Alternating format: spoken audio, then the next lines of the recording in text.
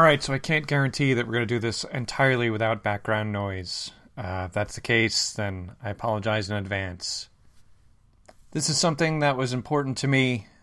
It was important to me to get this done before the end of Deadpan.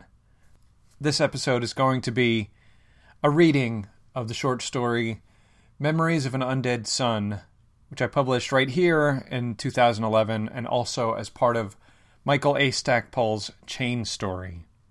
It was actually the last story ever published on the Chain Story project, so I guess you can also say that this is the one that broke the Chain Story. Anyway, I'm glad to use Deadpan as the place to commit this to audio. So those of you who've read it already, I hope that you enjoy this new way of experiencing it.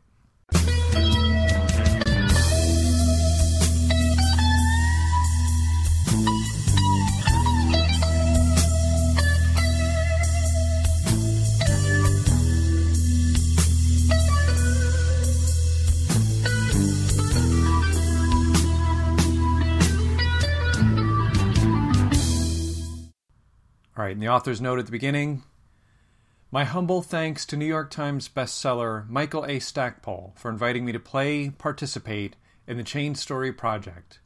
He's assembled a multitude of talented writers, plus me, to contribute short fiction, with each of the tales delivered by raconteurs at a Wanderers Club gathering. All of the stories are available for free online at the author's websites, with links to and from the central Chain Story hub at http://chainstory.stormwolf.com. I highly encourage you to visit the site and browse through the wonderful assortment of speculative fiction, horror, and high adventure. Memories of an Undead Son by Jack Mangan. Part 1. The low hum and spark of machinery in my oldest memory. Electric whispers against the carousel's dissonant chimes. Thrill of velocity in my chest, cool wind on my face. Dad standing next to my impaled plastic horse, a steady reassurance against the circling rush. Sometime during that same August, my big brother Harry traded bullets with the Japs on some Pacific island, fighting sandbag desperation to its final breaths. It seems impossible that these two worlds could ever have spun together around the same sun. Dad's knuckles scrape hard across my next recollection, scattering blood and teeth across the kitchen tiles. Small incisors and overturned beer cans skate the linoleum. Tendrils of red foam swirl for the dogs to clean. Blood iron taste in my mouth. The stale beer smell poured like rain into the gutters of my fear. But Dad wasn't always harsh, see. Really, he was all I'd had, all that had had me. Mother floated through my childhood like a wraith shrouded in cigarette smoke. Always around, but never truly there. At least Dad was always there. When he was around. Most of his daylight hours were spent at his auto garage, followed by barstool detours through a beer bottle skyline. Anything to be anywhere but home. Harry's death had burrowed through him, leaving both of my parents hollow and lifeless inside. There wasn't much room for me in either of my parents' empty spaces, so now they're just photos in my wallet, alongside my hometown sweetheart, Violet Graham. I left the suburbs at 17 to join the Wanderers Club, sat at the plane's window and watched my childhood recede below. During these first 3 years, I walked air, land, sea, and fire, to places where man and earth devolve, where bushes burn, where words become insects, where vermin assemble in the shape of gods. Glittering wonders and riches I have seen, but it's mostly been a life of danger and horrors, torchlighting the darkest secrets of this reality and any other. I'd have it no other way. I had faced every peril with bravado and razor-blade swagger, top shirt buttons opened and pomade in my forelock, letting no nightmares into my sleep and no tremors into my grip. Until a mission took me to Saipan, the island that had claimed my brother 18 years before. Part 2. January 1962. Professor Gould had flown us to the tropical island on his private Block MB-220. I mentioned nothing of Saipan's history for me when accepting the invite, and remained mum as the plane flew over the shapeless landmass. Though I sat fused to the window view, I was determined to look this place in its face, to stare down the sight that had stolen my brother and my youth. But it would not match my gaze. From above, its coast appeared a paradise of lush serenity, resplendent with trees and secrets. No wartime scars were visible. We'd spelunked the ancient cavern on Gould's map, mostly survived its traps, and emerged victorious with the golden, skull-shaped idol we'd sought. Our 19-3 crew made camp on the beachside runway, in the angled shade of the plane, drunk on success and our stash of bourbon. A minor cloud uprising claimed gray patches from the afternoon's blue. Gould spoke some respectful passages over 3 staked crosses, before a light mist scattered our mass to refuge beneath dry tent canvases. I'd managed to set aside the ghosts of this island during our expedition, to focus on the subterranean tasks and dangers at hand, but the lull of camp and fresh deaths brought old emotions to the fore. I could barely recall my own suck-thumb feelings about Harry's death, which had possibly occurred on this very beach. Instead, on my mind was a saw-toothed recollection of the resulting pain that had devoured my parents. My memories of a tactile flesh-and-blood brother were mere whispers. He existed mostly for me as a dark-eyed, black-and-white smile, framed in every room, sometimes in uniform, sometimes in formal dress, haunting walls all over our home, in tandem with Mother's crucifixes. Suffering wood-carved Christs joined his watch over each room, but they conversed primarily with Mother. The few talks I'd attempted with the one above my bed were awkward. I never knew what to say. All of our miniature Jesuses wisely elected to leave Dad alone. I wondered bitterly what life with Dad could have been if this war island hadn't torn my brother from his heart. What childhood could have been without the secrets and the poor lies I'd spun to explain my bruises, my personal stigmata as a suffering son. I took my sweet whiskey burn and backed out of the camp revelry, trudged across the sloping damp rocks and sand, finding cigarillo solitude at the tide's edge, letting the surf drown out the undead voices of my thoughts. My derby's rim just about sheltered my ember from the wispy sun shower. Tiny raindrops floated around me like gnats. The MB-220 was still visible and the 4 tents within earshot, but far enough for me to feel alone with the sea and my whimsy. I exhaled smoke and memories with the runway to my back, letting the foam bathe my sandals. The sun dipped its toe far out as I watched, gently splashing down into the horizon. 3 fingers more of the whiskey bottle brought a welcome blur to the dusk and the evening's infant dark. I have no idea how long I sat there. Long enough for the teeming to fade down, then up again. The moon had already crawled above the trees when the camp's distant whispers turned to screams. Shouts of alarm, pain, terror, a gun report, then another. My reverie collapsed like a wave upon the shore. I stood quickly and turned to see the matter, panic rising behind my ribcage. Chaos writhed and collided inside the camp's torchlight perimeter. Dark forms moved amidst the stakes, wielding long swords with curved blades, each figure casting grotesque shadows on the rain-slicked tents. Muzzle flashes lit the walls from inside wherever the figures entered. The canvas surfaces undulated and shook like living things. Lengths of steel slashed out from inside like quills ripping free from beneath the skin.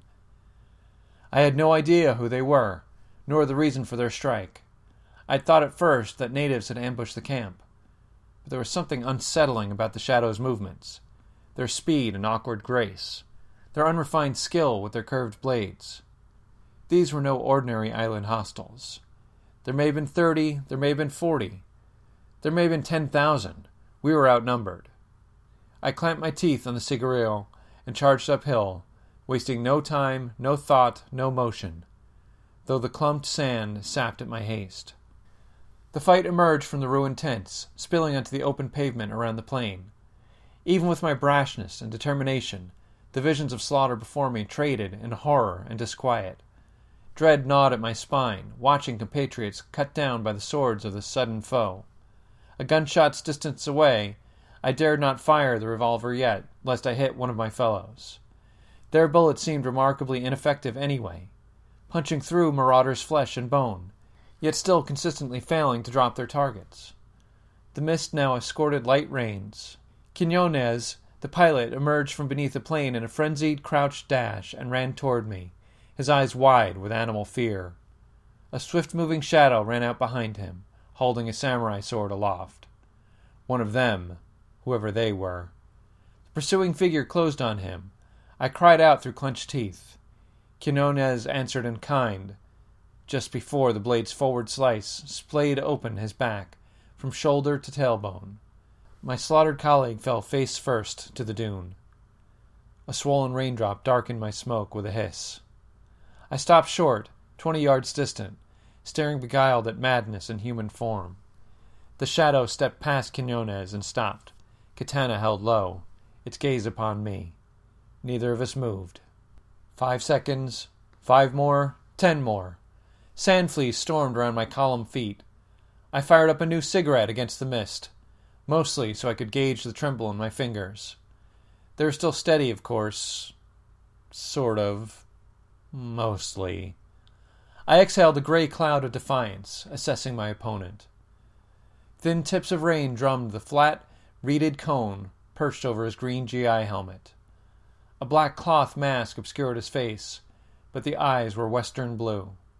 His dress was a ragtag without symmetry, combining elements of classic Japanese samurai armor, one-striped U.S. Army fatigues, and island camouflage. The skin that shone through the fabric tears was scribbled with tattoo lines, their images indiscernible. There was no mistaking the rising sun, however, enclosed in a white circle on a ribbon over the breast pocket. I targeted this emblem and emptied half of my gun's chamber. His body jerked but remained upright. The sun bled nova onto green fatigues. The swordsman looked down and laughed. Laughed! Then raised the katana and charged. I unloaded the remaining 3 shots, but still it approached, flinching from the impacts, but otherwise entirely unfazed by the bullets. Something like fear spun up inside me. I holstered the useless gun and squared off my stance, grinding the cigarillo wrapper between my teeth as my enemy closed the distance between us. Over the years I'd become quite handy with a pipe wrench, and so always carried one hooked into my belt. The heavy wrought-iron tool had saved my ass on a number of occasions, including one inside the Gold Skull Cavern. This time it would save my life. Too fast for its human legs, the samurai GI bore down upon me, sword angling down in the same bloody crescent that had felled my colleague in the dunes. I looked up at the sword, into death's millimeter. In one fluid movement, I swung the pipe wrench from my belt for an upward parry, diverting the blade's deadly course into the sand. The rest was brief, gory, and grotesque. I used the wrench to steal its weapon, which I then used to render my foe an inert pile on the beach. I turned from the corpse and heaved a shuddered sigh, looking uphill at the runway carnage. The camp slaughter had only deepened. Our expedition had not come prepared for anything like this. A small fire had begun to play at the plane's rudder. It only took 30 seconds to reload. With the gun in my left, the sword in my right, and the heavy wrench tucked back into my belt, I charged forward into the wet fray, kicking the dead GI helmet as I went. 1 down, roughly 39 left to go. I was 10 steps too late to save Professor Gould. He was surrounded and felled by 3 of the monstrous samurai. The look on his face will haunt me until my final pulse. One of them dragged Gould's body off stage into the woods. The other 2 turned away to find more kills, all 3 working in utter silence. The attackers here were all dressed in the same mixed-up uniform as the thing I'd faced on the sands. I leapt between them, beheaded one, and kicked the other's knee to bend the wrong way. Even as its joint cracked, its mute, glassy expression remained unchanged. I ran off to the plane, leaving the crippled swordsman where it staggered. Advance the film reels. Only 4 of us left. I stood atop the plane's boarding steps behind its port side wing. Mike from Harlem stood with me at the narrow door, trying to purchase our escape with lead, steel, and iron. He worked his firearm, I swung the sword and the wrench, fighting for a chance to pull the stairway up and closed into the plane. The bizarre warriors swarmed and clawed the steps to get inside at us. They fought without a sound, their black masks issuing nary a grunt, nor breath nor curse, regardless of death, fall, or triumph. They pressed the aluminum stairs in eerie silence, trying to score entry into the plane, beyond Mike's Luger and my sword and pipe wrench. Brothers Henri and Michel were our only remaining crewmates on the pavement. They removed the wheel blocks, but still had to get past 24 swordsmen to reach the MB-220's gate. We fought the enemy hard, 2 men at either end, but both fronts were hopelessly outnumbered. The brothers both succumbed moments apart, overcome by the tide of swords. "I'm getting the props spinning," Mike shouted, and was gone from my side into the cockpit. I nodded anyway. "Just me at the gate now, 1 against." The rotors woke. "Here, don't miss," Mike said from up front. There was a glint in his voice, reflecting the fear I refused to feel. I dared a glance toward the cockpit, just in time to see him toss me a whiskey bottle stuffed with a flaming rag. "Mike! Mike!" Momentary distraction, parrying a katana thrust from the stairs. The bottle tossed end over end, hurtling toward me over rows and rows of seats. My breathing paused. I dropped my wrench and caught the thing intact, one-handed.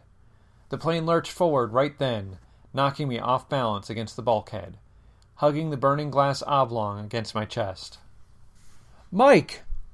The plane's unexpected jerk dropped some of the samurai from the suddenly moving stairwell to the pavement. The remaining half-dozen or so clung unsteadily on as I regained my footing. The lot watched dispassionately as I wound up and hurled Mike's gift directly into them. The whiskey bottle shattered against a helmet, splashing liquid fire in all directions, soaking every man in the stairway siege, creating an avalanche of swords and bodies. Still not a syllable uttered from any of their throats. My boots were not spared the flame's scatter. I rolled to the floor in the tight airplane aisle with a cry, desperate to kick the searing, painfully burning leather from my feet. The island's peripheral scenery accelerated faster outside the freed gate, the stairwell scraping loudly as we sped the runway. "Get that door closed!" Mike shouted. I was still on my ass on the floor. I'd kicked my left boot free and was working gingerly to remove the right.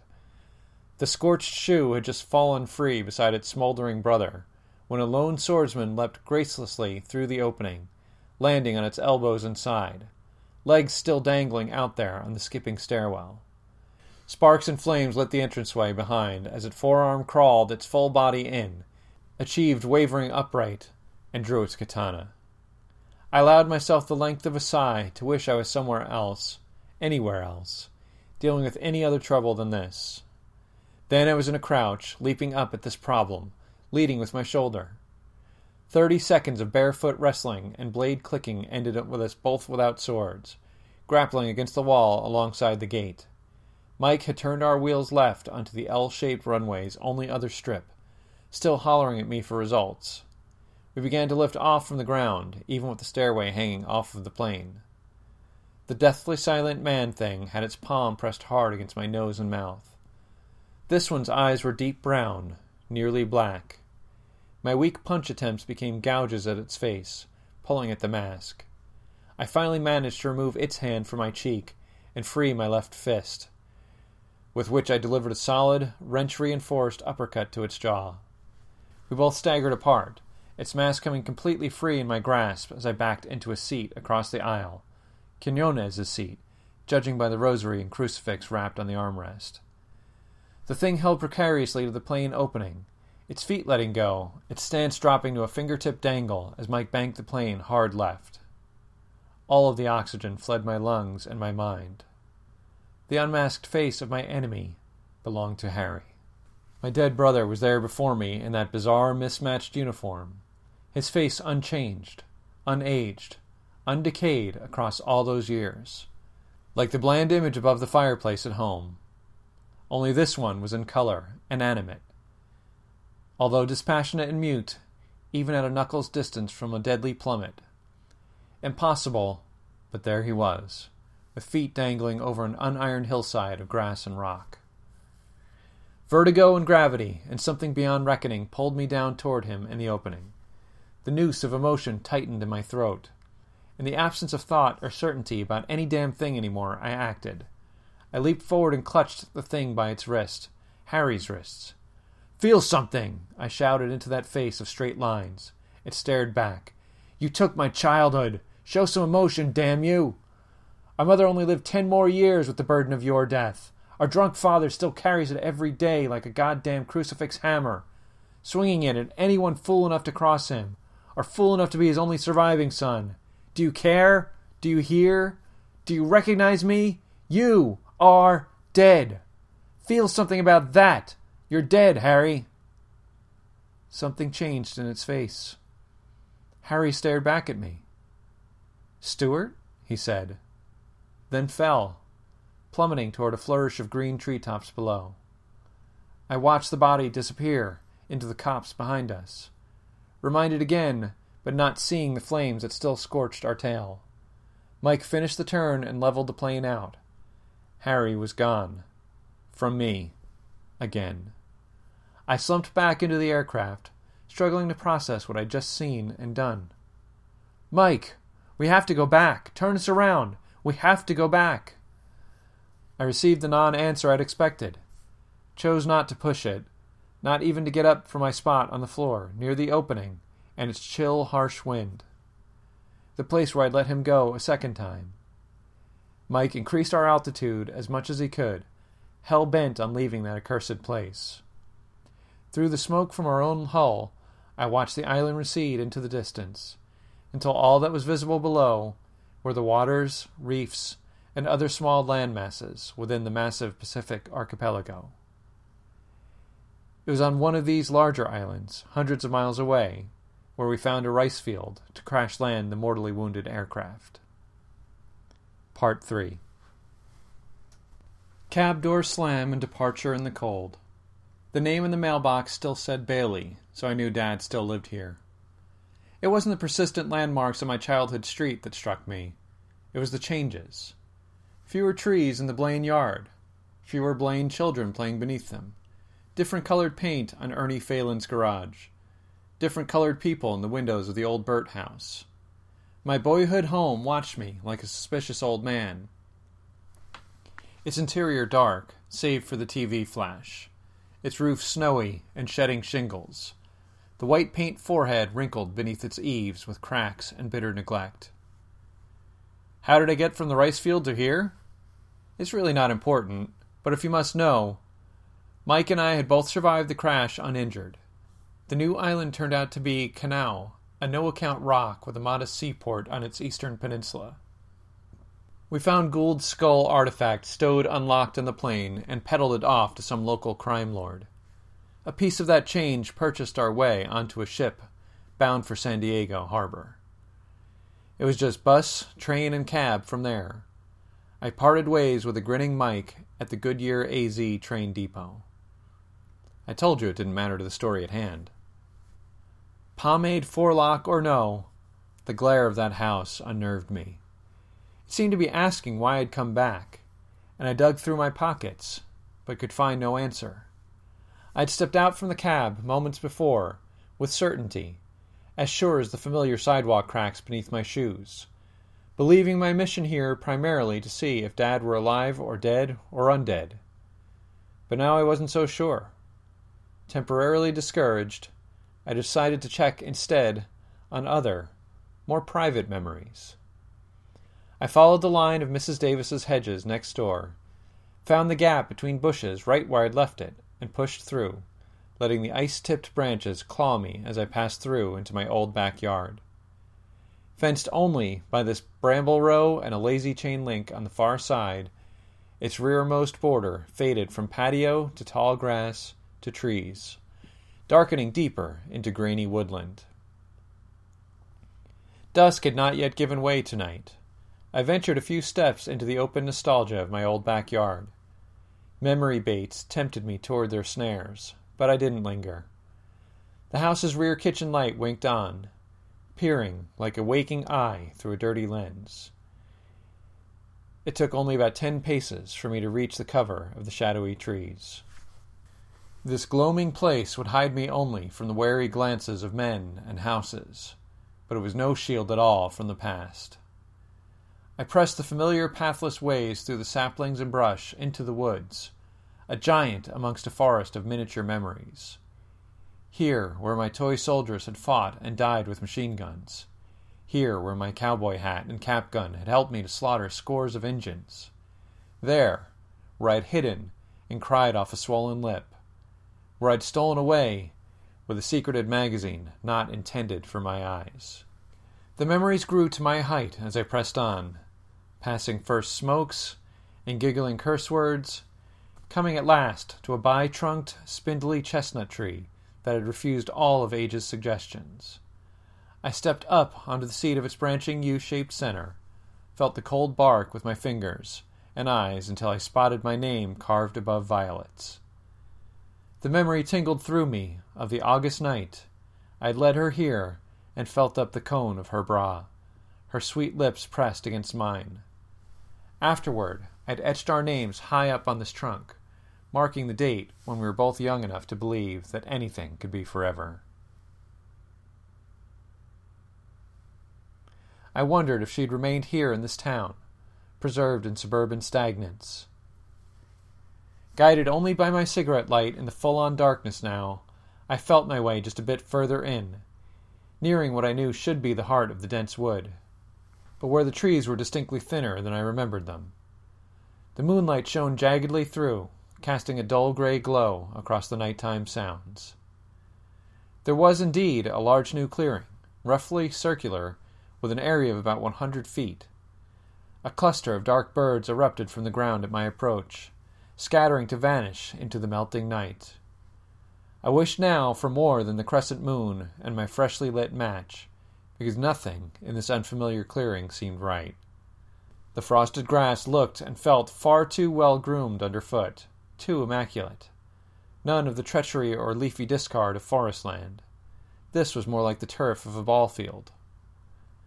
There were no construction signs, fences, or equipment, nor any roads for machinery to get this deep into the woods, to flatten this patch of earth so. Had the round field always been here, and I was just not remembering? Unlikely. This forest had been my sanctuary and Wanderers Club training ground, during my more hopeless days of youthful confusion. An unnatural landmark of this size wouldn't have been missed or forgotten. But who or what had made it? I sank to a knee and began carving with the spanner, cloying then digging at the frozen ground, until soon I channeled the dirt trench about a foot deep, not fully sure what compelled me to do so. The dirt beneath the surface gave as easily as a tilled garden. Cold soil clung to my knuckles and shirt sleeves, but still I churned. A few seconds further through the soft earth, and my wrench hit something solid. The gong of impact upon metal was more foreboding than any church bell. I felt the knell within my bones. Dread like wine swam in my cooling blood. I reached into the trench and brushed with my fingers. Felt an edgeless, flat plane with a smooth, solid texture, like steel. It was warm to the touch, even against the winter chill, humming inaudibly to itself. Each tap echoed slightly. I dug a dozen more spots around the meadow's rim, found nothing in some places, and knocked more hollow metal beneath others, until I was able to plot the buried metal object's shape. A massive subterranean circle. On my feet and running, trusting inarticulate memories to guide me back through the woodland ways of my younger years. Memories' betrayals only slowed me a little. Soon enough I'd stealth through the old yard and come out onto the front sidewalk again, heaving breaths of tobacco and vapor. I stood only long enough to crush my smoke on the weeded sidewalk, hyper-aware of the house's window's baleful gaze. The woodland discovery had borne a new urgency. What could it mean? What could the clanging, heated underground circle be? I dared not ponder any further, lest I wonder again just what the hell I was doing here. I'd deal with Dad, then either investigate the circle again, or just get to the airport and get the hell out of here again. Or maybe pay a visit first to Violet. Approach, straightening my hat as I walked. The lock welcomed my old key, and I was inside. Part 4. Let's not trifle too long on acrid nostalgia. I stood alone in the warmth, looking inward and inside. Nothing stirred except the voices on the television. No sign of my father, or whoever I'd seen in the kitchen earlier. The air in the foyer tasted like stale cigarettes and dust. Dad? The living room was set up much like the one you recall best from your own childhood, except this place was mired in neglect. An unlit adjoining hallway led to the kitchen. A stairwell walked from the second floor on my left. The mysteries in its darkness evoked irrational fears I'd thought abandoned with childhood. Paisley couch cushions were dulled with years of grime, resting parallel to the cluttered coffee table that had always been forbidden to touch.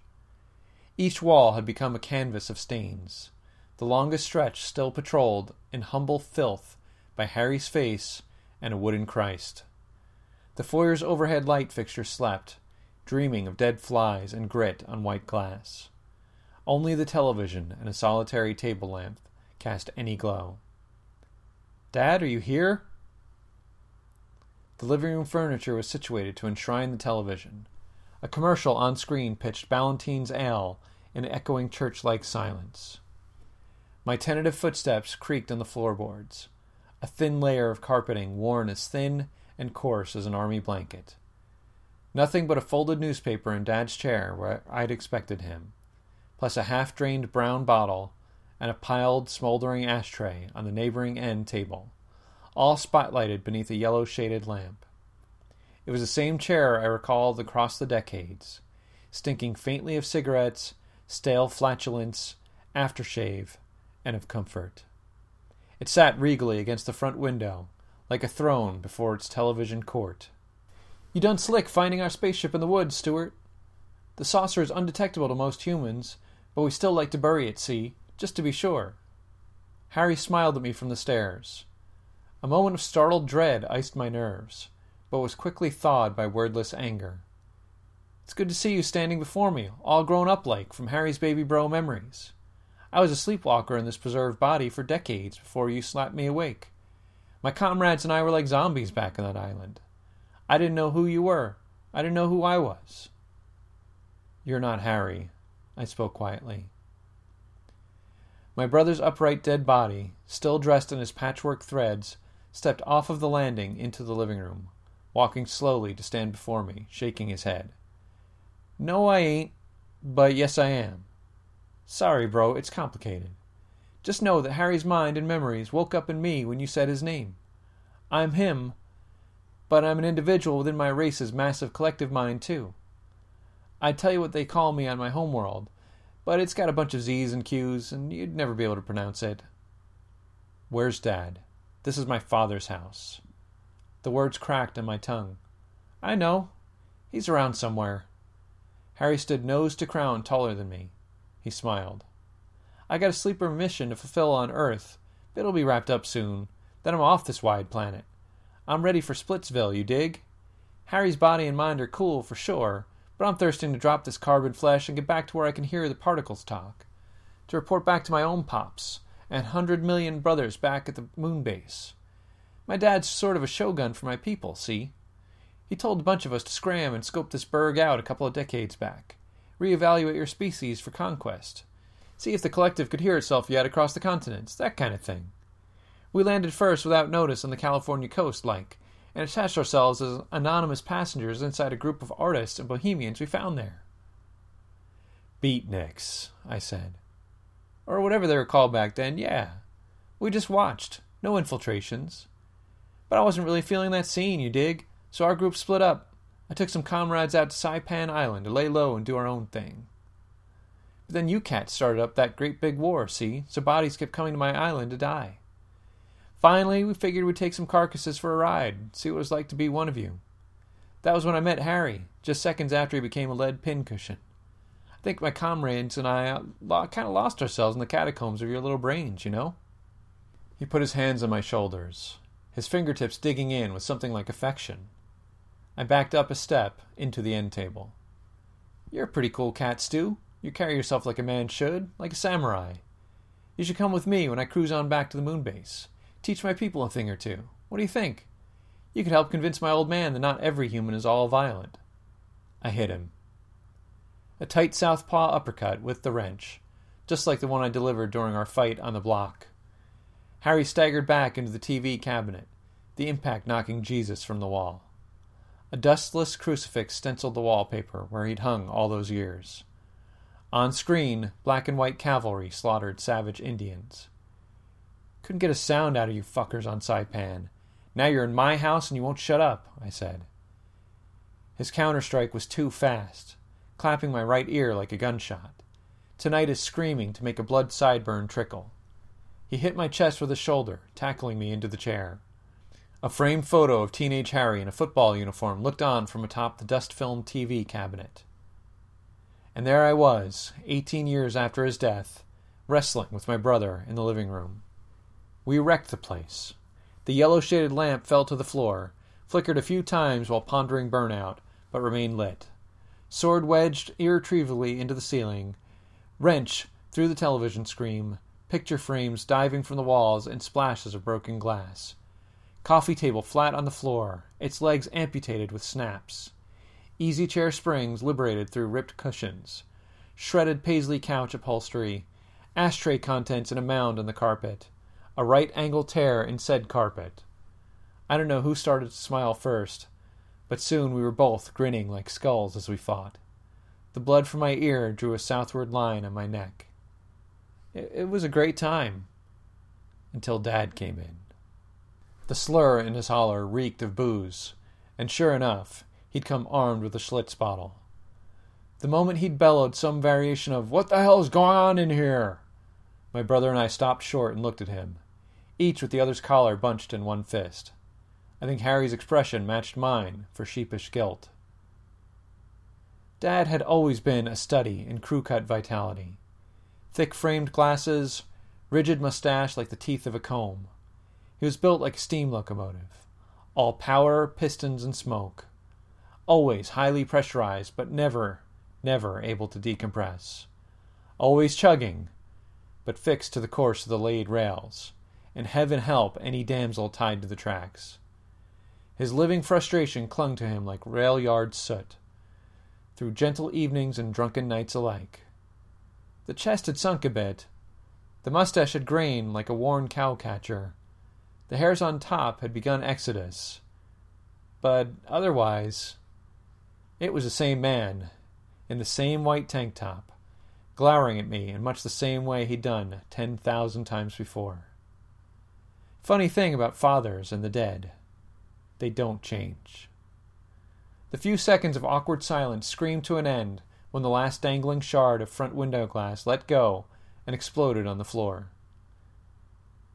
Since leaving home, I fought knuckle to fingernail with Egyptian gods, Nazi steam octopi, giant radioactive ants, Crimson Talon thugs, armies of KGB Yeti, and recently undead samurai, and always survived to drink off each of the melees. I'd honed my fighting technique to be able to stand with anything this universe or its hells could throw at me, to counter, dodge, or parry any attack. Yet somehow, my old man could always find a way to put me on the floor. He stepped up, and a moment later his fist hit home. My jaw and tailbone were alive with the pain of impact. From the carpet, I watched him open-hand Harry's face.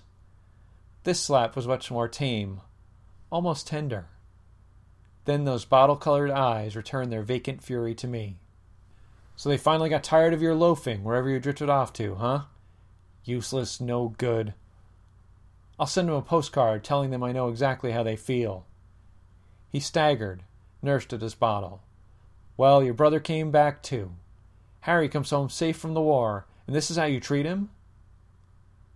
"Dad, did you even notice that he's younger than me? That he's the same age he was when he left in 1943? Is your mind that drowned? This thing is not your son, Pops. He's a..." I stood up. What the hell was he? "He's an evil, undead samurai Martian. Like, hey now, Harry said. And a beatnik, I added. Why do Americans call every damn thing from space a Martian, he said. Say, Jack, I've only been to Mars once, and that was as a tourist. Ain't no place more dusty and boring in God's black universe, except New Mexico. Now that white coin in the sky, that is a lovely piece. No crowd static, no serious distances, just gorgeous expanses of quiet, where you can hear yourself and your million closest brothers think.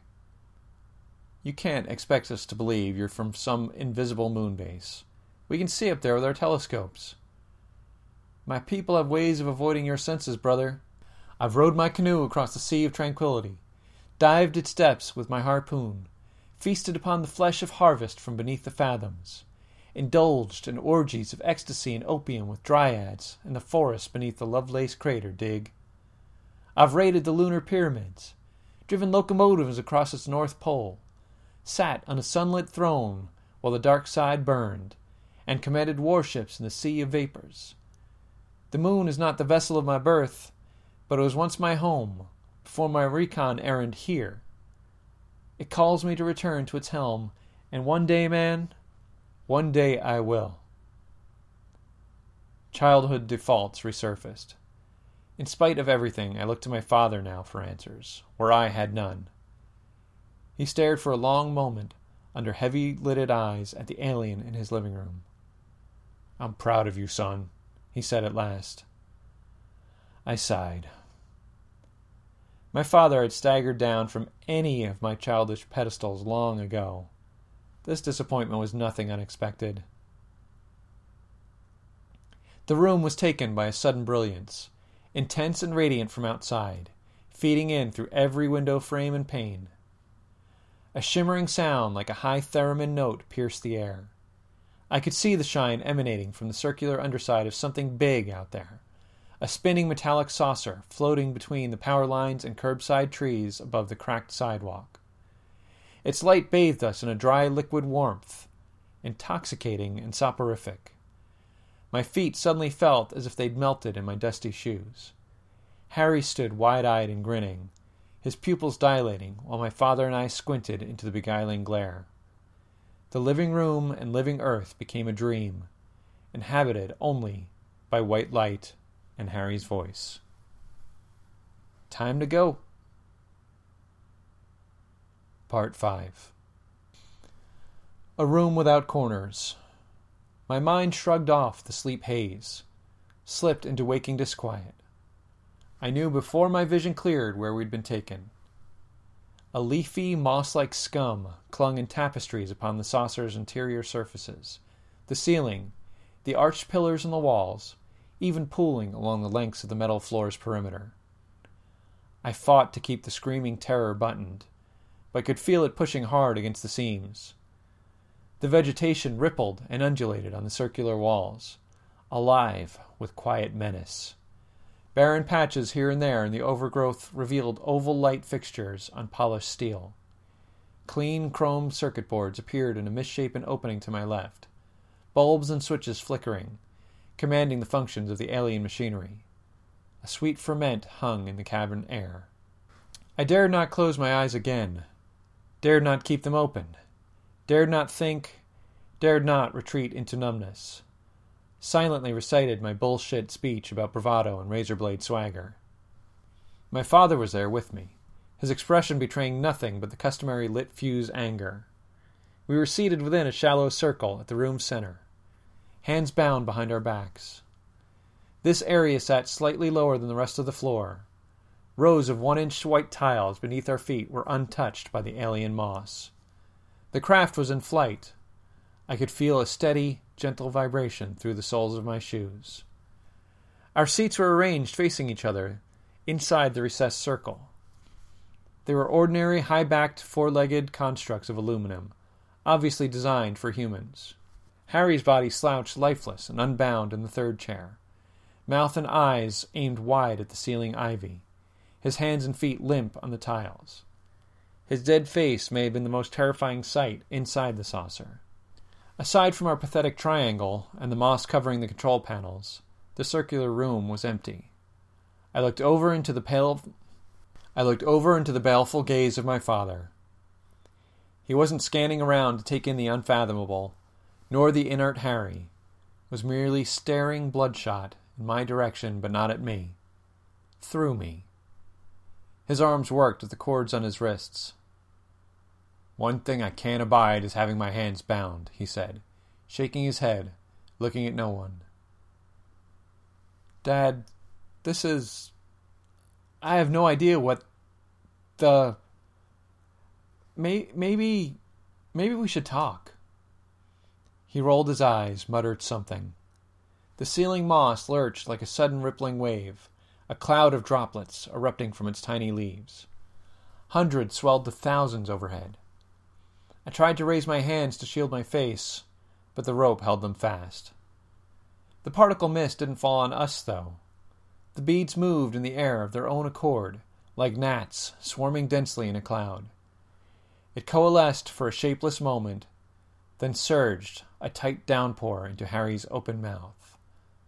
My gorge rose. My father rocked his seat, spitting a bile of curses, seemingly at everything in the room. A coning shaft of light shone suddenly from some source in the wall, draping itself across Harry's body. Vertical dust traffic moved thickly within the spotlight beam, seemingly emerging at either end from the pores of the flesh. Harry's jaw snapped shut and he sat upright, looking at us both with suddenly lucid eyes. Recognition and a knowing smile. My adversary from the beach and the living room was back again. "Welcome aboard," he said. "I've invited some molecules of my fellow Lunar Terran Legionnaires to sprinkle in with me inside Harry, you dig? So as we can talk things over. Particle to particle is how my race communicates, see? Face to face like. Motes of me are dispersing into small pods in this saucer, which will carry transcripts of this right here to my fellows all over the world. It would take weeks or even months for my dust to drift that far without those little ships. We can't translate our thoughts to radio, so I'll send some pods up to the moon base, once the three of us have discussed a few things. Say hello to my brothers in the moss, Pops. Brothers, meet my host's human family. Some of you already met Stuart. He's the cat who clicked me off of Zombie Channel, back on the island. I'd like us all to jam now and scribe up a groovy treaty for the Moon Shogun to avoid interstellar war." "Release us," I said. "I have nothing to say while I'm tied down." I won't repeat what my father said. "No, if I cut you loose, the moss will get you," Harry said. I looked around again at the walls, trying not to understand his threat. "So let me feed it to you straight. My race works hard against detection. You cats have seen too much, you dig? So when you meet my dad, the Shogun, he'll probably say we're going to have to ace you out. Or if you're lucky, he'll order you to commit honorable seppuku. He's got a thing for Japanese history, see? But whether you live or not, you can still sacrifice yourselves and save the rest of your species. Unlike the Saturnine moss, human bodies make terrible vessels. We found that out on Saipan. Plus, this planet's too damn big for quick particle conversation. I don't really like them pods. So I vote we just bail out and enjoy our moon craters. Leave you people alone down here." But my dad... Well, fathers of my race tend to be pretty inflexible about stuff, once they've made up their minds. I'm going to try to pour some logic in his coffee, but he never takes me serious. Maybe if he meets you face to dust, he'll call off his plans. If you can speak to him and convince him that you're peaceful-like, let him see some of my brothers get zombie-like trying to ride one of you, then maybe you don't send the big guns to annihilate all life on your Berg planet." "Son, look at me," my father said. His voice was gentle, the tone I recalled from fleeting easy-chair moments in childhood. Harry stopped its pacing short. "Stuart, what are you, deaf?" Dad said, his gentleness becoming harsh. I jumped in my chair. With his use of the word son, I'd assumed he was addressing Harry. I meekly returned his gaze. "You remember that blonde you used to squeeze? Violet something? Well, she got married last year to the oldest Wainwright boy. He's a no-good, liquor-fisted drunk. Hits the bourbon first, then her. She makes up stories to cover for her welts and bruises." The words came out through Dad's permanent slur. When this thing is all over, you go and rescue her. You hear me? Settle down. Give your mom and me some grandkids to watch over. Jesus rest her nicotine soul. Each of his words ricocheted within me. Harry, come over here. I want to talk to you now. The brother thing took a few tentative steps. It was only then that I noticed the glint in Dad's fists behind his back, and understood the nonchalant twists of his arms. As Harry leaned in, my dad leapt up with a punch. 1,000 pounds of old man momentum and a drunken frustration into one haymaker. His long-dead son fell to its knees and elbows, blood issuing from its nose like a faucet. "Dad!" I shouted. "Enough of this," Harry said, beginning to rise, clutching his face. "Brothers, kill these assholes. We'll bring their corpses crater-side so the Shogun can ride them himself." Dust motes still sped from the light shaft between the wall and Harry's body, conveying their incessant alien collective conversation. He'd undoubtedly spoken the words aloud for our benefit. The moment froze, Dad standing over him, watching the walls in anticipation. I sat immobilized, fighting now at my own bonds. Harry was up on one knee now. He reached into the folds of his uniform and pulled out a pistol. Earth-made, standard Luger, by the look of it. Its barrel stared at my father.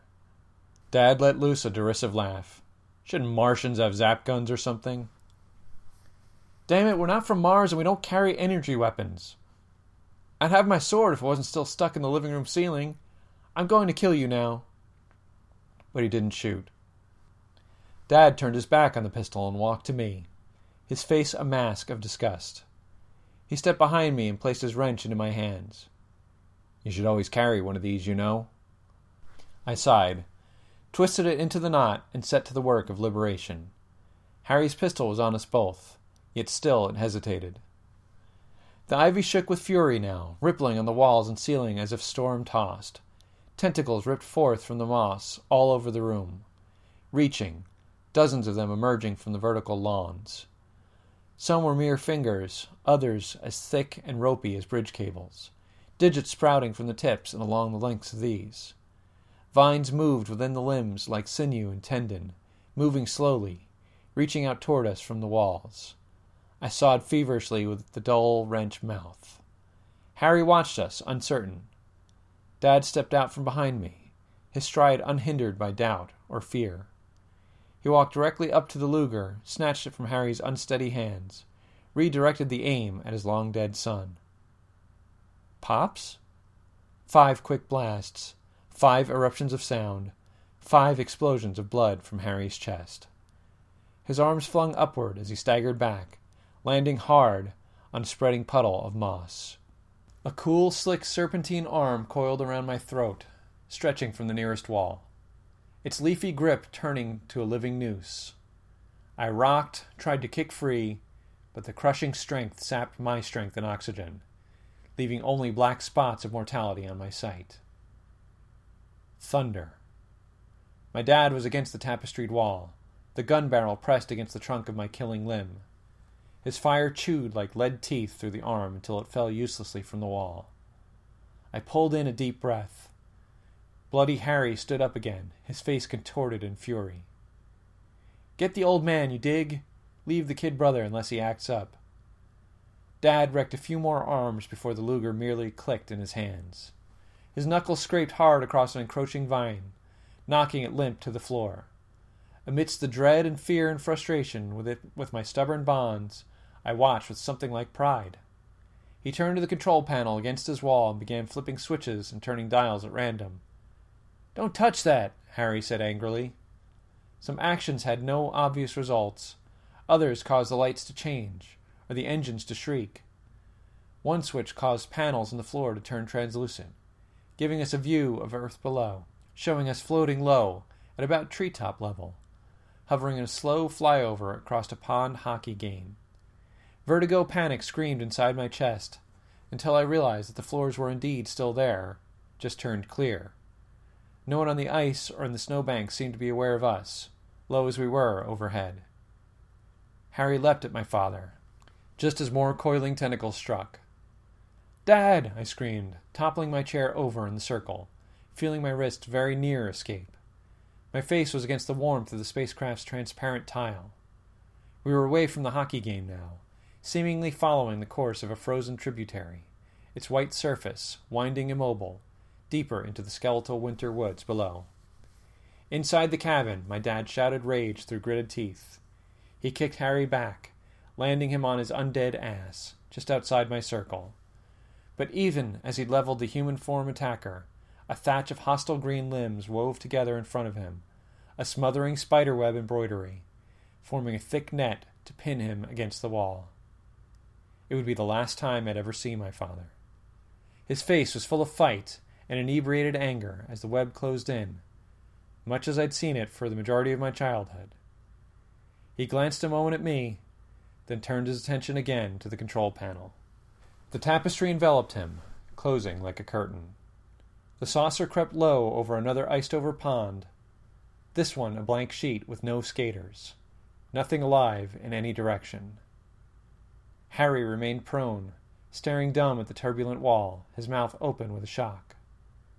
I felt the cords give, finally about to be free.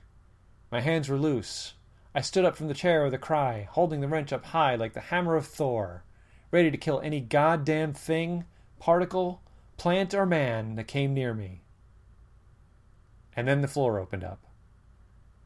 The sick realization of gravity surged upward from the open air beneath my feet, racing like electricity through my legs and gut. The cabin's translucent central circle had slid open like bomb bays. The 3 chairs and my body were in free fall from the ship, plummeting into the cold night air. I may have screamed. I can't recall. I'd like to tell you that I casually lit a smoke during the 3-second drop from the saucer, but that wouldn't be true. The ice was thin here and split easily from my impact. The frigid murk seized me, closed over me, insulating all of the world's native and alien sounds from my ears. The enveloping water was as dreamlike numb and cold as the moon, more bitter than I'd ever thought possible. Wasting not a moment, I kicked upward against the depth's murderous chill, and soon hit the lake's wintry seal. The ice sheet held against my fists, taunting me like the bars of a cell. I walked my hands across the aquarium from below until I found an opening. I surfaced from death's mouth, pulling scorching cold air into my desperate lungs. My arms were reluctant to function at all, but complied with my efforts to pull my entire body out to the surface. The spaceship was visible overhead, but could not matter as much to me at this moment as the clawed climb to a relatively dry place. And then I was up, my feet slipping, running, sliding on the ice. The frigid sting of the forest air struck like a tattoo of frostbite across my exposed skin. The clear night stars dotted a panoramic frame for the circle of silver directly overhead. The saucer had ascended slightly, but still hung low at about 30 feet. The cover of the woods would surely be inadequate, but it would have to do. If I'd even make it that far. 5 turrets emerged from equidistant slots around the spacecraft's rim and opened fire. No laser beams, of course, just the spitting thunder of machine guns. I reflexively threw my hands overhead and continued to run in a crouch, the deadly precipitation hailing down all around me. The ice all around split and shattered from the impact. A deluge of near misses, and suddenly I was stumbling on a keeling triangular ledge, disconnected from the rest of the surface. I leapt from the shelf just as it pitched and submerged, only to land on another creaking fragment. I scrambled off of this, just as it was shot to cubes from above. I knew with certainty that at any moment a train of bullets would drive darkness through my skull. The sure soil beneath the trees was still as distant as a mirage. I found my way upright once more and sprinted across the treacherous ice, the squeaking of its death throes audible even over the saucer gunfire. The lake cover creaked and groaned. I had no time for terror or thought, only the next step forward. The wheel spun overhead. A jagged-rimmed chasm broke suddenly in the ice directly ahead. My feet skidded to a halt at the edge of the world. I could feel it creak below my feet. I stopped and stared, up, into the saucer's strafing pentagon, and closed my eyes. The spidery shell gave way beneath my feet, and I was submerged again in the lake's watery tomb, this time without fight. I resigned to let my lungs and my heart stave off hypothermia and drowning for as many moments as they dared. Beyond that, let the great silence overtake me. I dreamt of an underwater moon, a great silver coin, spinning down in slow motion toward the lake bed rocks, ready to land on heads or tails and decide my fate. Part 6. Consciousness swooped in again on the shore, like a great ragged crow perching upon a branch in my mind. Brave winter birds settled in icy trees in the real world overhead. The ground, a solid slab against my back. I choked water from my throat, soaking my chin and neck, feeling it instantly begin to freeze to my skin. The saucer spun quietly overhead, its 5 cannons resheathed. My head was in Harry's lap. The 5 bloodstains merged to one formless red shape on his chest. He'd made a seat of snow, his fingers brushed with absent affection through my hair. 2 solitary tears ran a slow race from his eyes. I met his squinted gaze, unsure what to say. "Our Pops is dead, man," he said through a sob. "Total heartbreak city." If I'd had any strength, I'd have slapped him. I hadn't allowed that gravity to touch me yet. "You saved me from the lake," I said.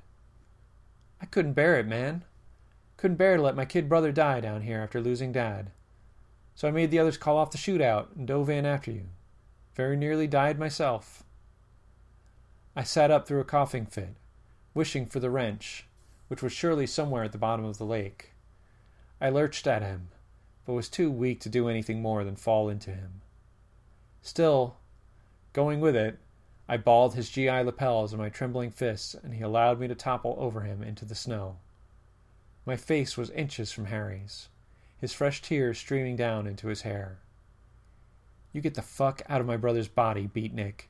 Get off my planet, go up to that Shogun on the moon, and you warn him to leave the people of Earth alone. And you heard Kennedy's speech last year. When American astronauts get up there, you people are either gone or you're invisible and out of their way. You hear me?" Harry didn't call my bluff, merely nodded. "And my dad?" Harry grabbed the sides of my head roughly, intimately, cutting me off. Before I could muster the strength to resist, he opened his mouth and exhaled 1,000 particles of dust, coating the skin of my face. I rolled off of him, trying to scream, but choking as the alien surged down my throat, invading through my nose and sealed lips. Terror exploded within my mind, but quickly went numb as the visions came.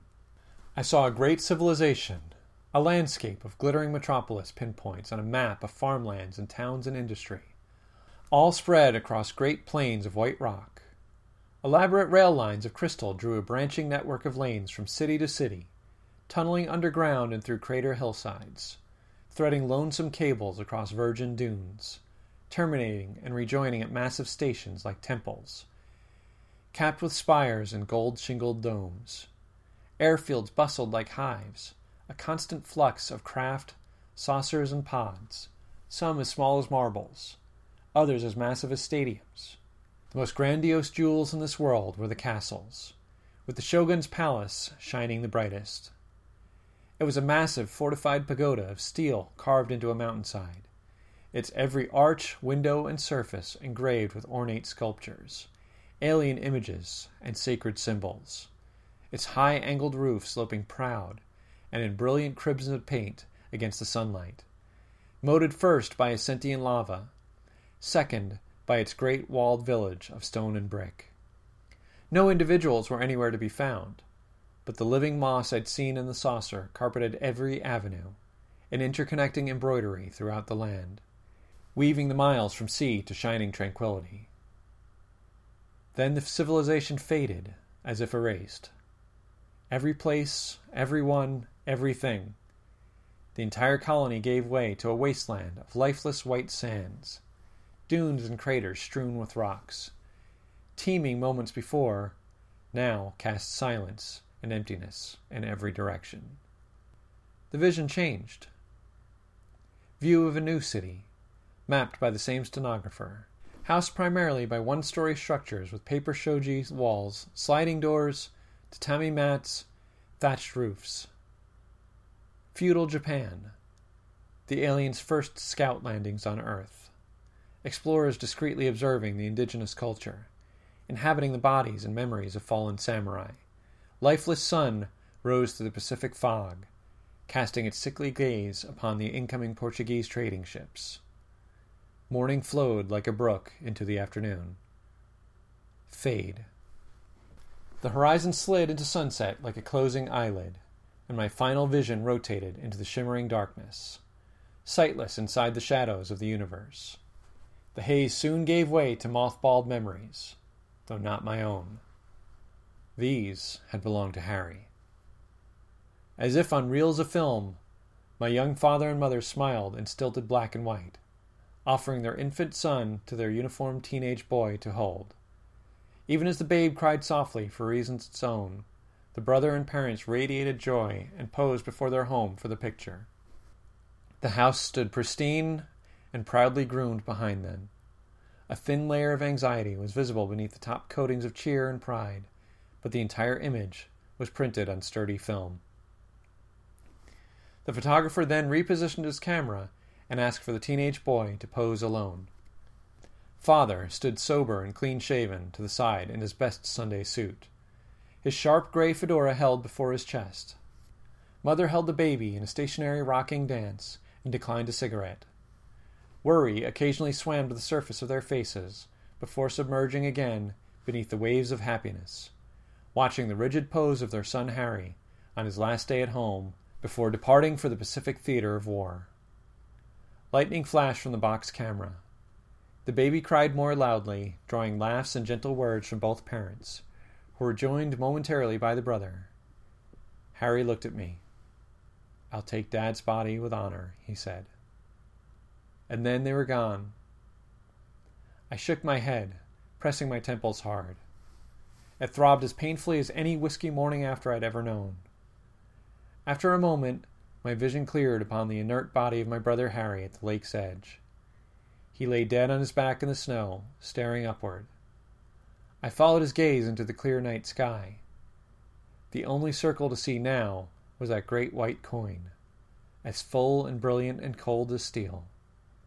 The cratered lake's surface reflected the moonlight, its muted radiance like an undead sun. I dragged Harry's body out onto the ice until I found an opening, then interred him into the deep water's confidence.